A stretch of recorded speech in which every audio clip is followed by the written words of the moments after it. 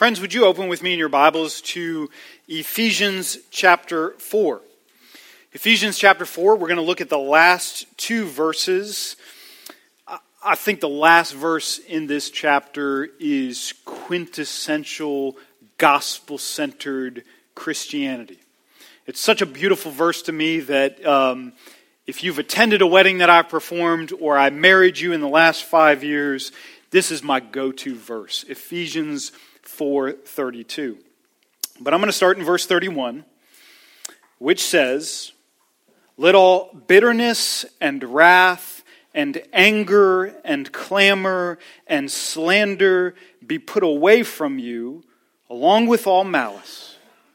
Be kind to one another, tender-hearted, forgiving one another as God in Christ forgave you." Let's pray together.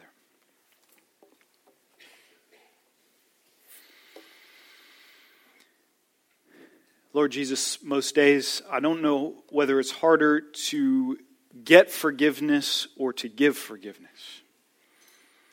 And it is beautiful and compelling and terrifying to be confronted with both in the same sentence. Would you make us a church, make us a body, make us a people who get forgiveness from you, and we turn around and give it just as lavishly and as freely and as abundantly one to another. That's supernatural. I think people would see that and sit up and take note and ask us questions about the hope that we have within us. Would you do that, we ask, in Jesus' name? Amen. Well, our family has been watching a documentary series, a BBC series called Life Below Zero. I don't know if any of you have seen that. It's a pretty repetitive show, so we're kind of waning in our interest, but it's a show about a bunch of people on the Alaskan frontier living by themselves, solitary lives, and just surviving in the elements. It's a pretty crazy show to see that aspect of it. And most of the people have moved there from somewhere else, but at least one woman is native to the area. We would sometimes misuse the word Eskimo to describe her. She's of the Inuit people group, and she's native to the land. She grew up there. She knows way more than anybody else does, and she can do some pretty incredible things. Well, it has been well documented, and then there was a brief stint where this was debunked, and then it was resurrected again. The understanding that the Inuit people have in their vocabulary 50 words for the single English word snow. When we describe the snow, they can describe in 50 different words because it's so important to their way of life. Snow that's falling is different than snow that you would use to melt for water, is different than snow you would use to build something, is different than snow that's good for sledding your dogs on. They've got a bunch of different words for snow because it's so essential to their way of life. I saw a cartoon that was a boy at an ice cream truck. There's a little boy and an Inuit man working at the ice cream truck, and the man is saying to the boy, "I'm sorry, son, you got to be way more specific. My people have 50 words for the word snow cone." I thought that was pretty funny. So that makes sense. Words build the world that we live in. In South Carolina, we don't get snow. We just have one word, snow. I've even heard freezing rain referred to as snow just so that we can say that it snowed on a certain day. We just don't have access to that. We don't have words for that. But if you did, you would, and you would utilize them. What's so interesting about our passage is that there are 6 different words here to describe anger. 6 nuances, 6 hues, 6 shades to describe what we lazily describe as one single emotion, anger. I'm either angry or I'm not angry, but we hardly explore it any further than that. But in Paul's day, they did a lot of thinking about anger. They saw nuances in anger, and you have writers in the first century who talked about the different aspects of anger. And so you have Seneca, the philosopher, who listed 8 different kinds of anger. You've got an early Christian writer in the first century who wrote the stages of anger. Where does anger begin, and how does it proceed, and how does it grow, and what comes next? You have Stoic philosophers who wrote a lot about anger and its different stages and the different experiences of anger. And so it makes sense that Paul, growing up in this world, who's hearing this kind of thing, now sanctified by the Holy Spirit, takes those same philosophical ideas and brings them to bear on the church and how you and I experience anger. And so he gives us 6 shades of anger.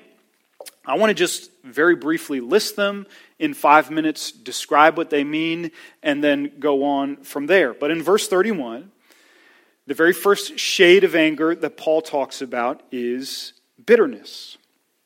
Now, I know Paul, in these 6 descriptions, he's not going chronologically. He's not saying it begins here and moves here, and then this is what happens next. But it sure feels like a lot of anger starts in the world of bitterness. That's a very apt place to begin the list.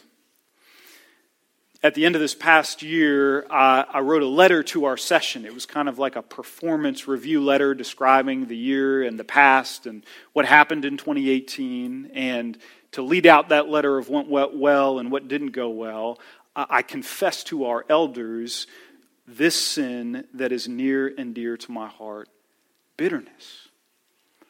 I spent a lot of time in 2018 in the sin of bitterness. And I think I realized in that what a fragile person I really am. I wouldn't want anybody to know that.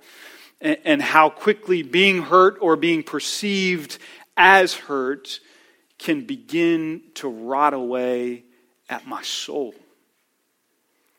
I know the sin of bitterness very, very well. Bitterness is a sour, cynical, resentful, hard-hearted spirit. Bitterness is like gasoline. We kind of spread it around on a person and a situation. And when I become bitter and resentful towards you, I'm just waiting. I'm daring. I'm baiting you to light a match so that this thing can erupt into every anger imaginable that I've been itching for. And speaking of erupting, the second word on the list is wrath. That's the explosive rage. That's flying off the handle. A lot of times when we think about anger, we think about wrath because it is so visible to all of us. Wrath is number 2. Number 3, he says the word anger.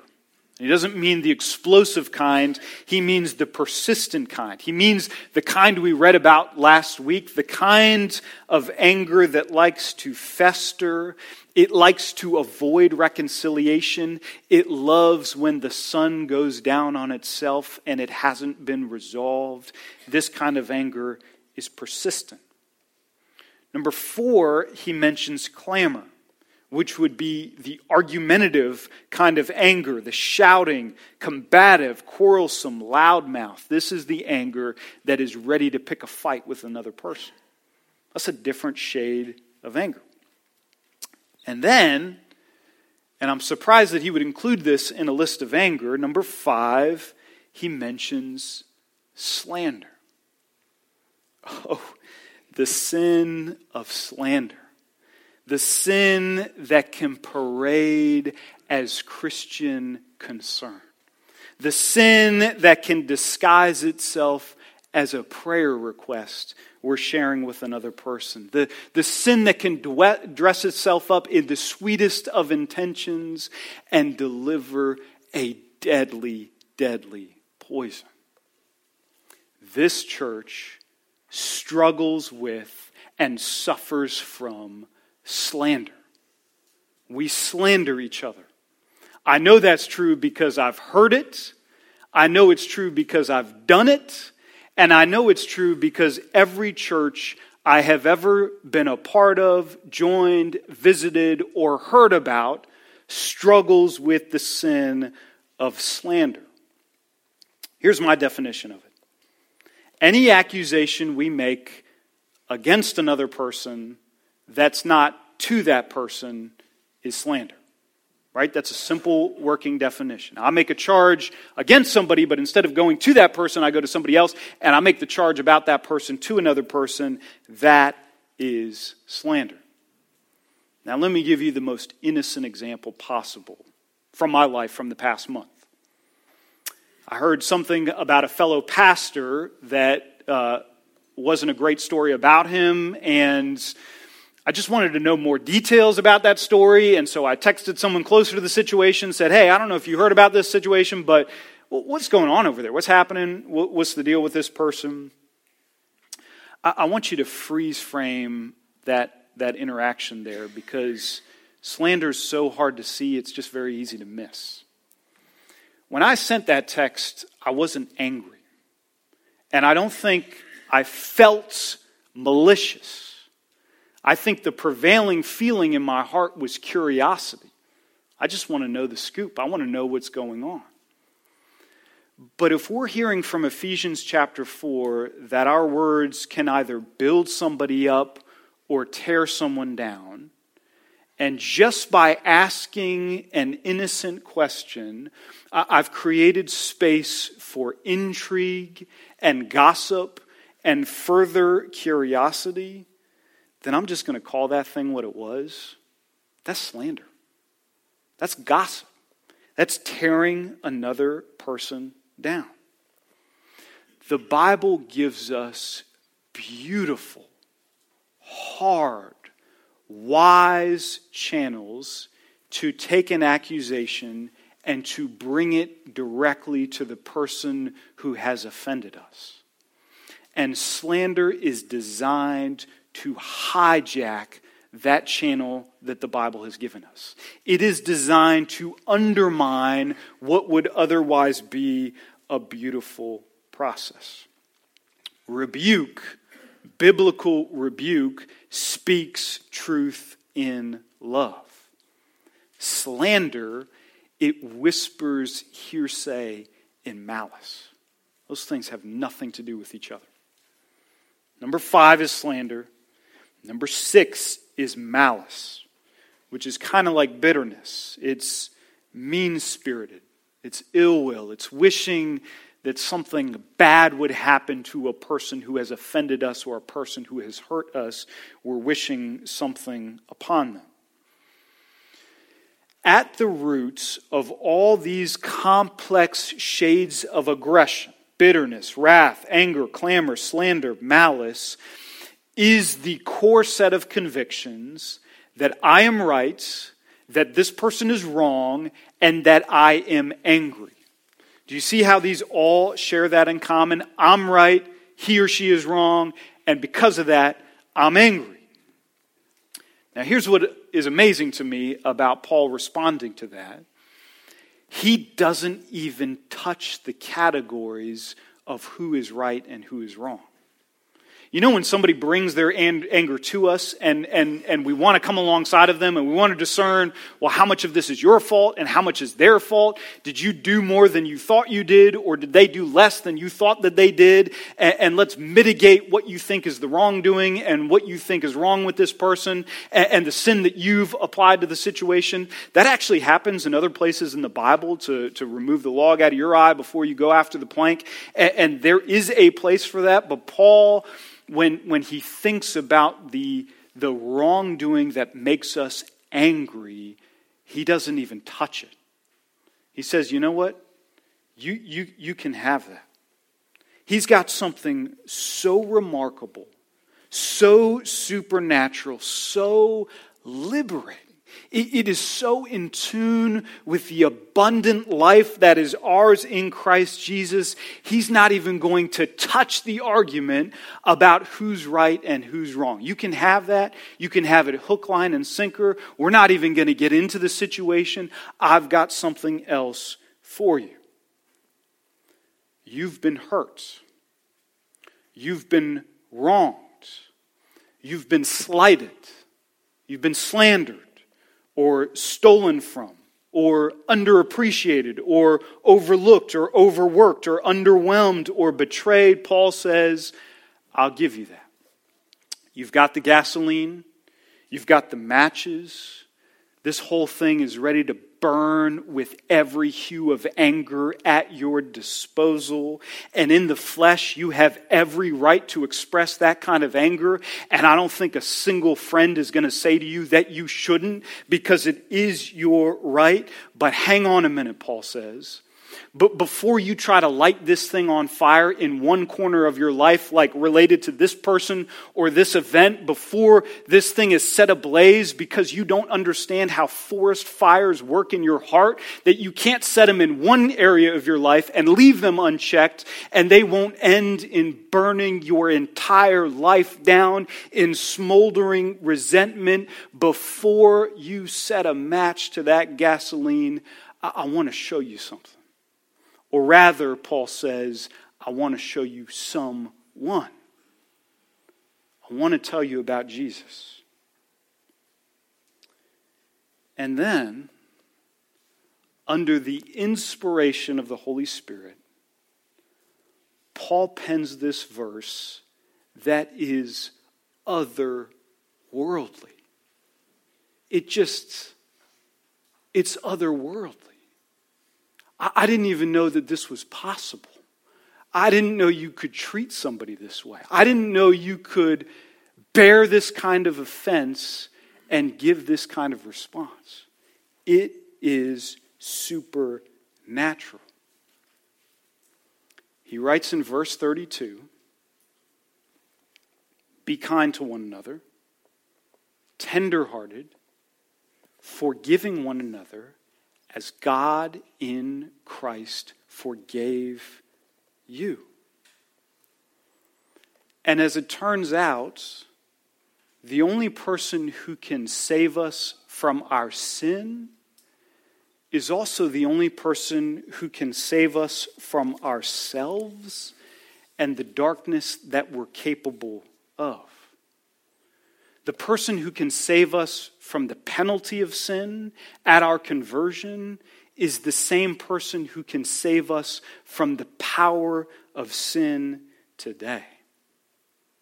If there was ever a time, Christian, ever a time to think about the kind, tender-hearted forgiveness of God in Christ, it is today, the first day of Lent, 6 weeks out from Good Friday, when we will see and behold and meditate on Jesus on the cross.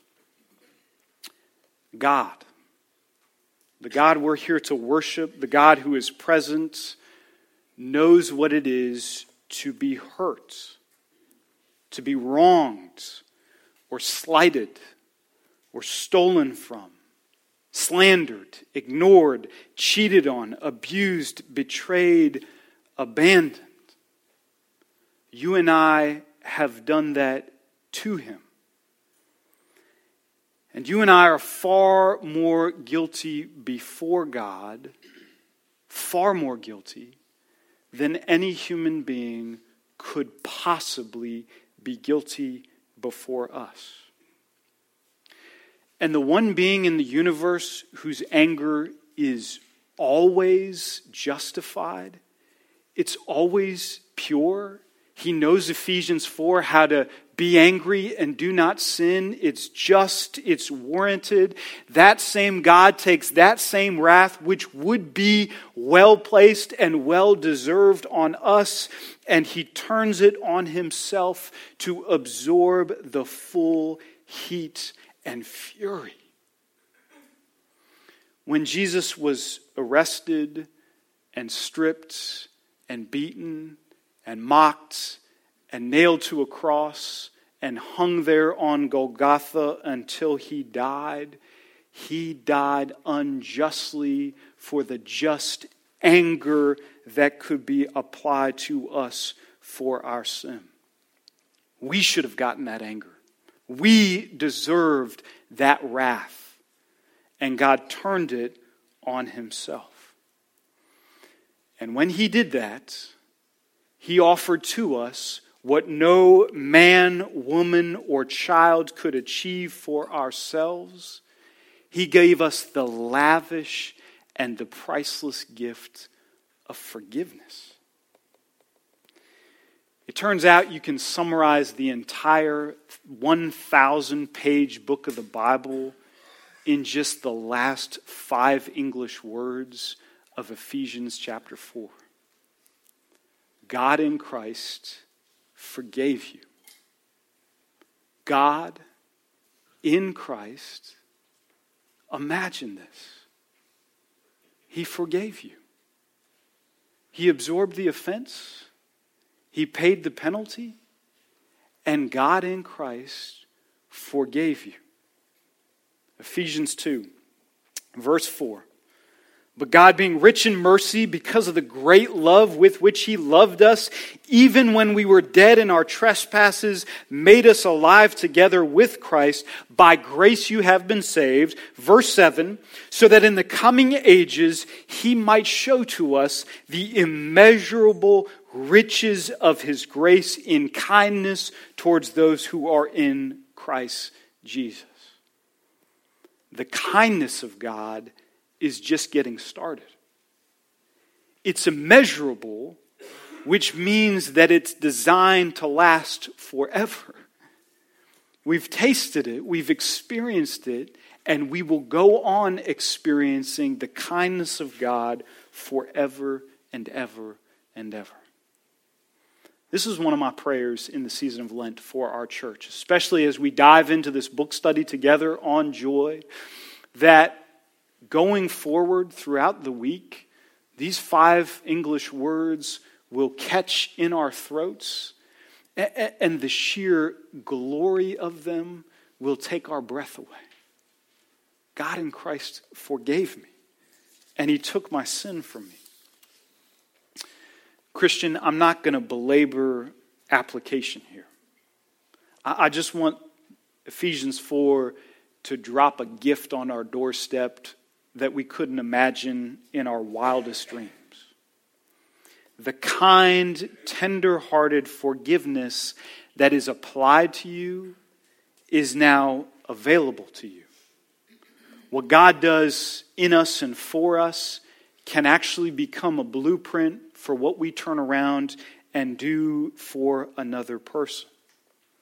Until God did this in our life, until He forgave us and gave us the joy of experiencing forgiveness, this was not possible for us.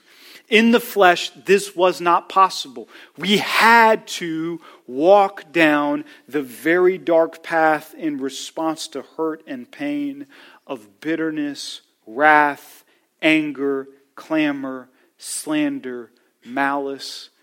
That's all we had seen. That's all we knew. That's all we could possibly do.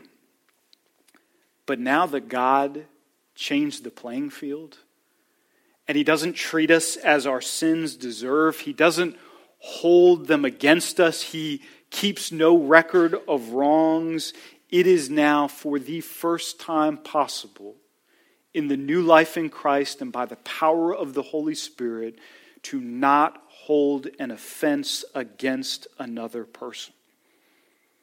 We actually have the power today in Christ to choose a heart that is kind and it's tender and it's compassionate and it forgives.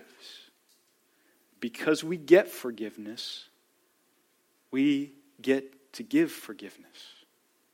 Because God gave it to us, we get to surprise people at every turn and give it away to them. We are full. They will be full. We will experience forgiveness in the gospel. Let's pray together.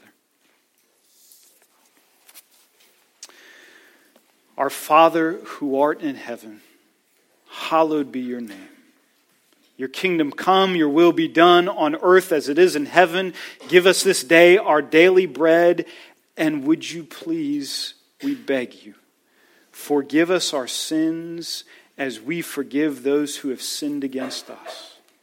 Lead us not into temptation, but deliver us from evil, for yours is the kingdom and the power and the glory forever.